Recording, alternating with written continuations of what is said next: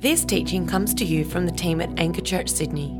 We hope you're blessed by it. For more teachings, resources or info, check out our website www.anchorchurch.com.au. Amen and amen. Now, I don't have Australian stats on this, but they surveyed a bunch of Americans, right? Of one which I am kind of proud. But on average, Americans wait about 20 minutes a day for a bus or a train. 32 minutes whenever they visit a doctor. And I imagine this is going to be similar for us Australians. I am a citizen. 28 minutes they spend in security lines whenever they travel.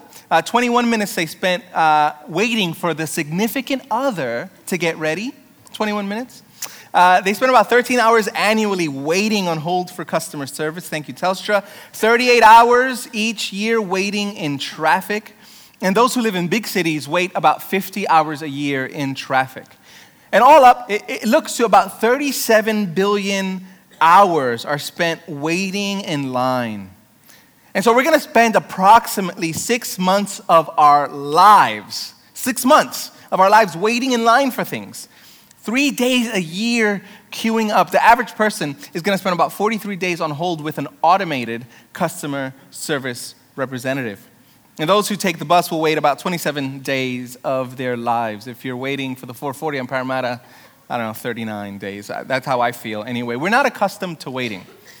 Even as much of our lives are sort of tuned to the song of waiting, our culture really doesn't prepare us to wait well. There was a study done out of the University of Massachusetts where a website was looked at 6.7 million unique visits to a website. I'm not sure if it was YouTube or some other streaming platform. But if a video buffered for 2 seconds, it was abandoned. So if a video buffered, if you went online and you went to YouTube, to learn that dance routine when no one else is watching, and it buffered for 2 seconds, you would drop off. And for every additional second, there was a 6% drop off. We are not accustomed to waiting.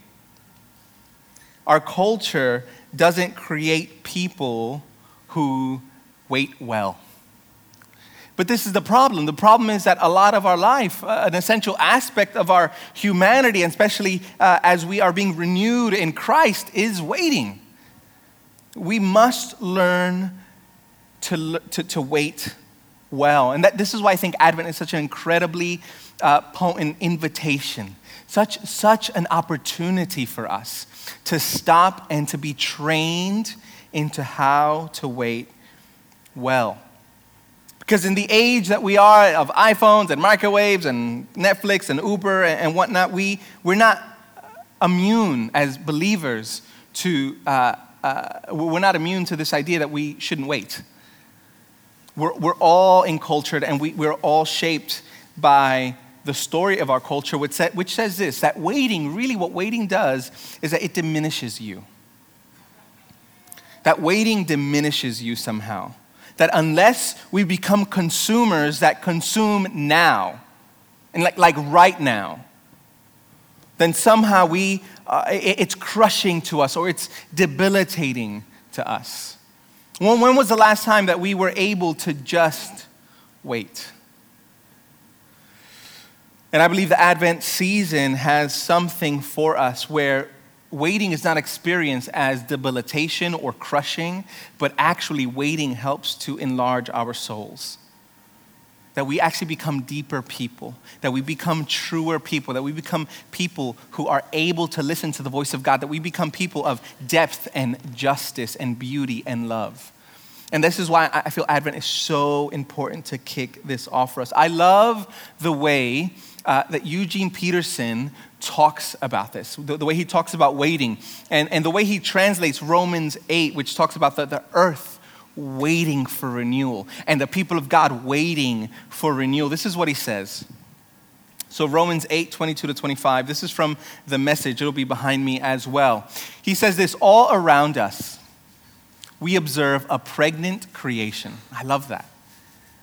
The difficult times of pain throughout the world are simply birth pangs. But it's not only around us, it's within us. The Spirit of God is arousing us within. We're also feeling the birth pangs. These sterile and barren bodies of ours are yearning for full deliverance. That is why waiting does not diminish us any more than waiting diminishes a pregnant mother. We are enlarged in our waiting. We, of course, don't see what is enlarging us, but the longer we wait, the larger we become and the more joyful our expectancy. I love that picture of waiting, not diminishing us, but enlarging us. And we're all waiting for something. But Advent trains us to wait for the good things, to wait for the main thing. We were all created to commune and be with God. That is the whole story of the Bible. Let me just wrap it up for you. There's a lot that you need to read in there. But if I'm going to give you a summary of the Bible, it's this. The scriptures tell the story of a God who wants to create a people to rule through and to dwell with. He wants to be with his people. He wants to be with us. And yet we don't experience that. And we wait for the day when we will see him again. And so often in our other forms of waiting, whether you're waiting for a job to come through, whether you are waiting for the 2 blue lines on the pregnancy test, whether you are waiting for something to happen in your life, so often we ask God to look at our circumstances. And in our waiting, we focus more on our circumstances. And his hand is on your circumstances. I'm not saying that God is absent from your circumstances, but so much more. Even while his hands are on your circumstances, his eyes are on your character while you wait. And so waiting is an opportunity not to be diminished, but to grow. As important as what God is going to do for you to end your waiting, what he's going to do for us as Jesus reveals his glory on the day of his reckoning, as important as that is, he is also looking at what he is doing in you while you're waiting. That is so incredibly important because waiting characterizes the Christian faith. Waiting characterizes being human. In fact, about 135 times our scriptures talk about waiting. Waiting for God, waiting. And this is where our text comes in because this waiting isn't just for us to encounter the humble incarnate Christ, but this waiting also is a waiting for his glory to be revealed, for rights to be wronged. And so I want to read to you again from Isaiah 64. Turn with me, Isaiah 64, 1. I'm going to read the first couple verses. Oh, that you would rend the heavens and come down. Can you picture that? Oh, that you would rend the heavens and come down, that the mountains might quake at your presence. These immovable structures of the earth. Think about that. I'm not sure if anyone here has been a part of an earthquake. I've never. But a couple weeks ago, someone explained to me what that felt like, and it was just unreal, that the earth would be moving. And it says when Jesus appears, when God's glory comes down, even the mountains will quake at your presence. As when fire kindles brushwood, and the fire causes water to boil to make your name known to your adversaries, and that the nations might tremble at your presence. When you did awesome things that we did not look for, you came down, the mountains quaked at your presence. And so let me give you a snapshot of what's happening here in the book of Isaiah. This is about 700 years before Jesus comes, and this is a prophecy that Isaiah gives about what is going to happen when God comes to bring right to the wrongs of the world. And when Jesus came, his people, Israel, they believed that they were to expect primarily a political Messiah, someone that would come in and with force out the Roman oppressors. And so as they saw this, they were waiting for this. They were anxious for this. They were saying, finally, we will be free of the 100 years of oppression that we have been under. For so many centuries, we can finally be free. But what we notice and what Brad's going to be speaking about next week is that God does things, as the text says, that we just don't expect. And instead of waiting for this sort of warrior figure, he comes as a child. And we wait for the weird ways that God comes and visits us. And so this season trains us to not just look at what we think we need God to be for us. That's so important for us, to not mold and shape this grand being, the one that opens up his mouth and stars come out, and we mold him into our butler, as it were. But he comes in unexpected ways, and we wait for that. This teaches us to wait, to not just wait for the way that we think God needs to come to us, the way that we think he needs to solve our circumstances, our situations, financial, relational, whatever it is. But he comes to us in unexpected ways. And this is what Advent is all about. It's waiting for the one that's going to make things right. And so we wait. It reminds us of the God who becomes human, who becomes weak, who becomes frail. Do you get that? Do you get that? That the one who created all things, the one who opens up his mouth and light comes bursting out, the one who says, let there be light and let there be stars and moons and planets, that God has come to us, and we celebrate that and we cherish that, and we still wait.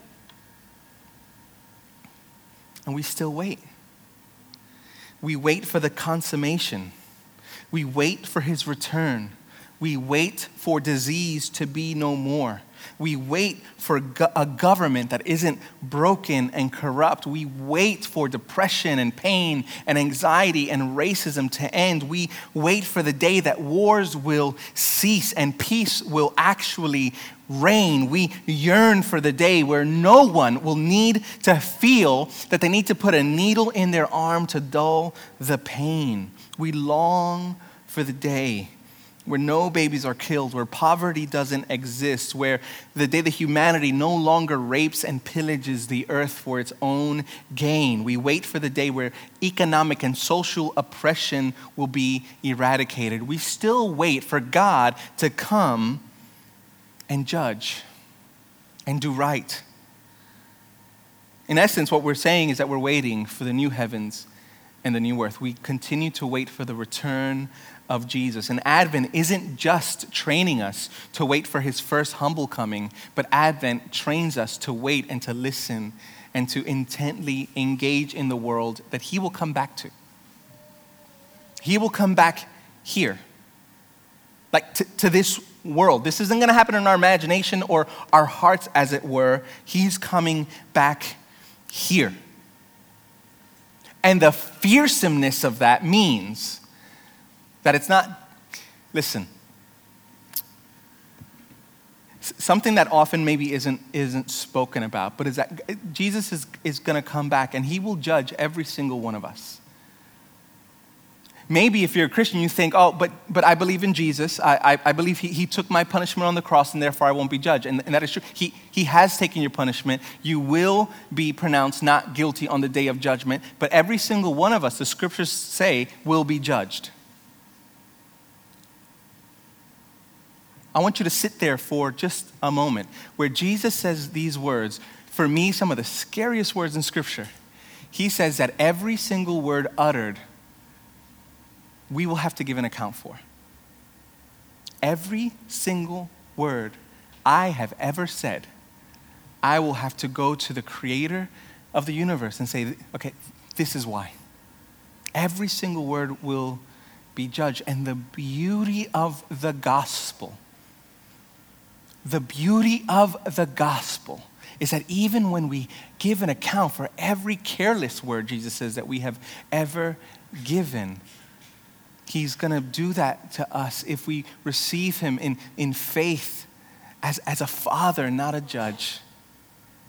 That's what we wait for. We wait for the day of full embrace and communion with the Father. So Advent doesn't just train us to wait for his humble comings, but he It trains us to wait for his fearsome and the beautiful day of the Lord. But there's a third way that Advent, or rather a third reason how Advent trains us. And that is to train us to be the kind of people to receive him in our everyday. God is coming to each and every single one of us. Through the body, through scripture, he visits us every day. I love that idea that God comes to visit. All throughout the Bible, you see that with Abraham and with David. You hear Jesus saying this in the high priestly prayer, the discourse in the book of John, where he calls us his friends. You get that? That God wants to be your friend. Like, I feel that the essence of God's heart is friendship with those that he has created. And so we need to train ourselves. We partner with the Spirit to train, to learn how to wait. And one of the things that's been incredibly helpful for me as I've led my family and gospel community is what does it look like to learn as a community to wait? And there's an ancient tool that Christians have been practicing for almost 2,000 years. And it helps situate Advent, and it helps situate our every day. Now, this is an invitation for you. And historically, this has been called either the liturgical calendar or the Christian calendar. I don't care what you use, whatever you're less allergic to. But this way of viewing time is different. So often, our view of time is taken up by our semesters or trimesters or what papers we need to hand in or the financial year or whatever it is. And I'm not saying to get rid of those things. That would be foolish. But I wonder if those aren't if that's not the way that we primarily view our time, what that would change. What if there was a way to view all of time through the lens of the gospel? And so there's a way called, again, the liturgical calendar. It's going to be behind me up here. And it really it kicks off with Advent and Christmas.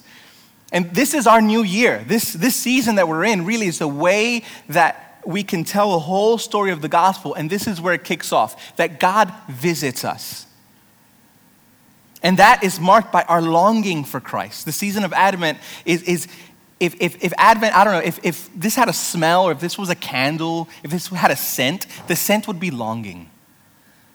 If you can put that in a bottle. And so Advent creates this longing for Christ to visit us in his humble incarnation, in his fearsome glory at the end of time, and in our everyday. And then Christmas, really, the scent of that would be the arrival of Christ, that Jesus has come, the Son of God, the Messiah, the King has come. And then Epiphany is a part of the year where we look at the revelation of Christ, where Jesus reveals himself by being baptized by his cousin John in the Jordan River, and the heavens open up, and a dove comes down and rests on him. And a voice comes out of heaven and says, "This is my beloved Son, in whom I am well pleased." And so we celebrate that. And then right after, we celebrate Lent. We celebrate the sufferings of Christ, the humanity of humanity, as it were. Our limitedness, our brokenness, our weakness. The fact that we are made of dust and will return to dust. But that's not the end of the gospel story. Then there's Easter, where we get to celebrate the indestructible life of Christ, which is yours. Every single person who follows Jesus, every single person who has said, Jesus is Lord, has an indestructible life. And we live as if all we have are 70 or 80 years, so we try to maximize that, and we forget about eternity. But let me remind you, you have in Christ an indestructible life, and we get to celebrate that every Easter. And then Pentecost. Right, Joel 2, the prophecy in Joel 2 that's fulfilled in Acts chapter 2, where the Spirit is sent by Jesus, who is ascended and on the throne. He gives us his Spirit. And now we are all walking mini temples of the Holy Spirit. And then ordinary time. I don't like that name, ordinary time. I should have changed that. That's what it's been called for nearly 2 millennia, and I feel kind of silly saying, I want to change that. But there's nothing ordinary about the mission of God in the world. There's nothing ordinary about saying we are now the Spirit-indwelt people of God and we are sent out on mission. And this whole way of overlaying our calendars is a way to say that each and every single day we're going to remind ourselves that the real anchor point of our calendars and our diaries is not what bills we need to pay or papers we need to submit or projects we need to complete or laundry we need to do, but it's the story of the gospel. And I want us to think about it like this. If your semester timetable or the fiscal year or anything like that, if that is, oftentimes that's where we operate out of. But I want to say, if this were a phone, if this were an iPhone, allow the liturgical or Christian calendar, again, whatever you're least allergic to, allow that to be the operating system underneath it all. Allow all the decisions you make to be colored and tainted with the hue of what God has done in the person and work of Jesus. That is what Advent is about. It trains us to wait well. From of old, Isaiah says, verse 4, from of old, no one has heard or perceived by ear, no eye has seen a God besides you who acts for those who wait for him. I want to be a people who wait well. Because what happens so often is when we don't feel God is coming through for us, we enter into relationships we shouldn't. When we don't feel that God is not coming through for us, we'll enter into maybe work that we shouldn't enter into. We make decisions based on this gap that we feel that God is not filling.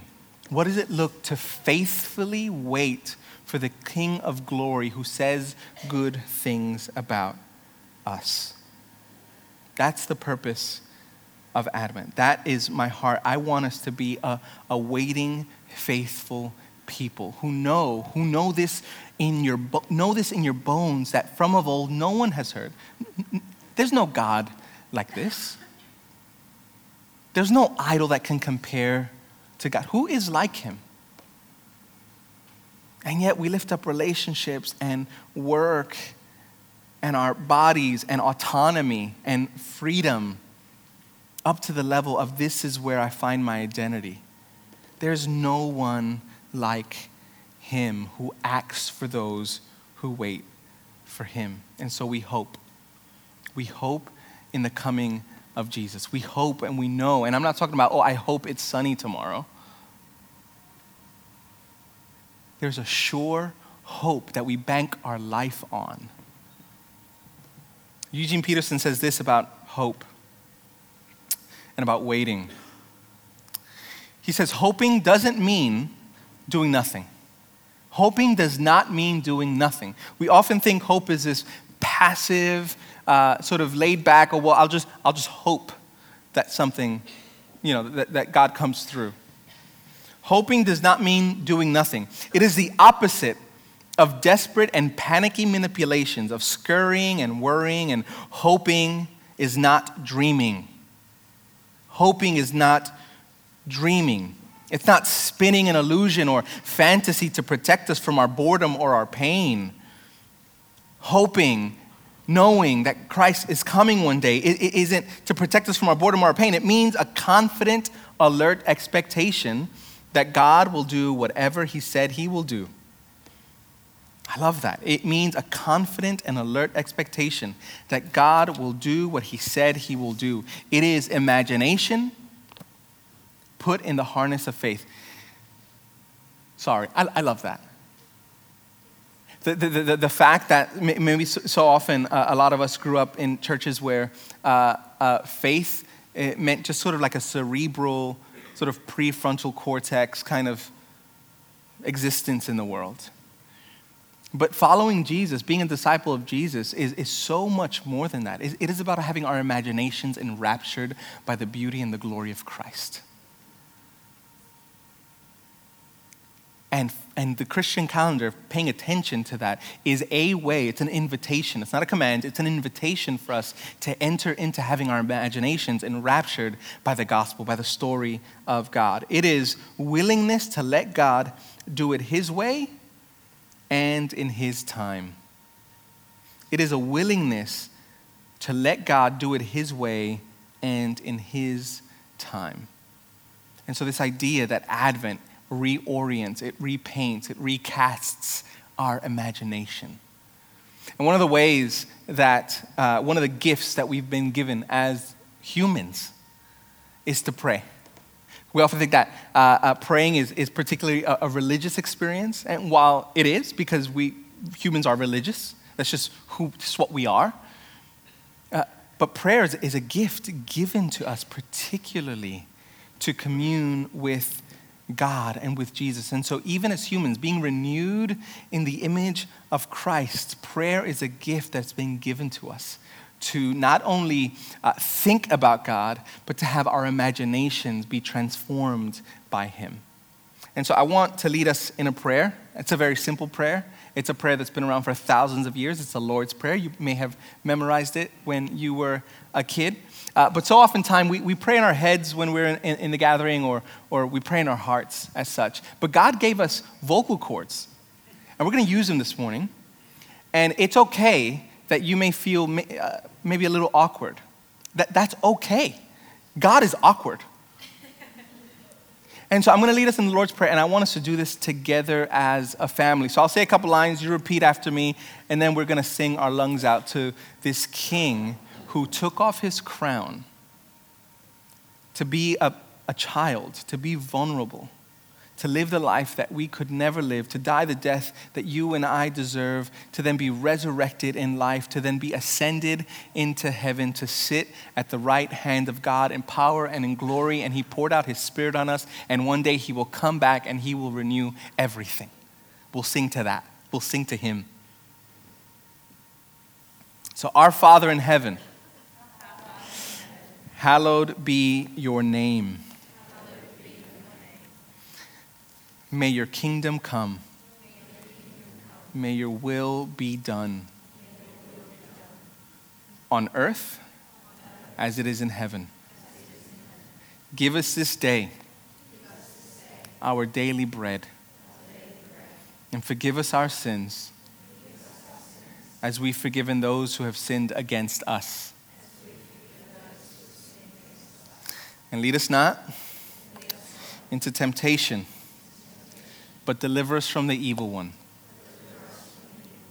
For yours is the kingdom, and yours is the power, and yours is the glory, forever and ever. Amen and amen. Bless you.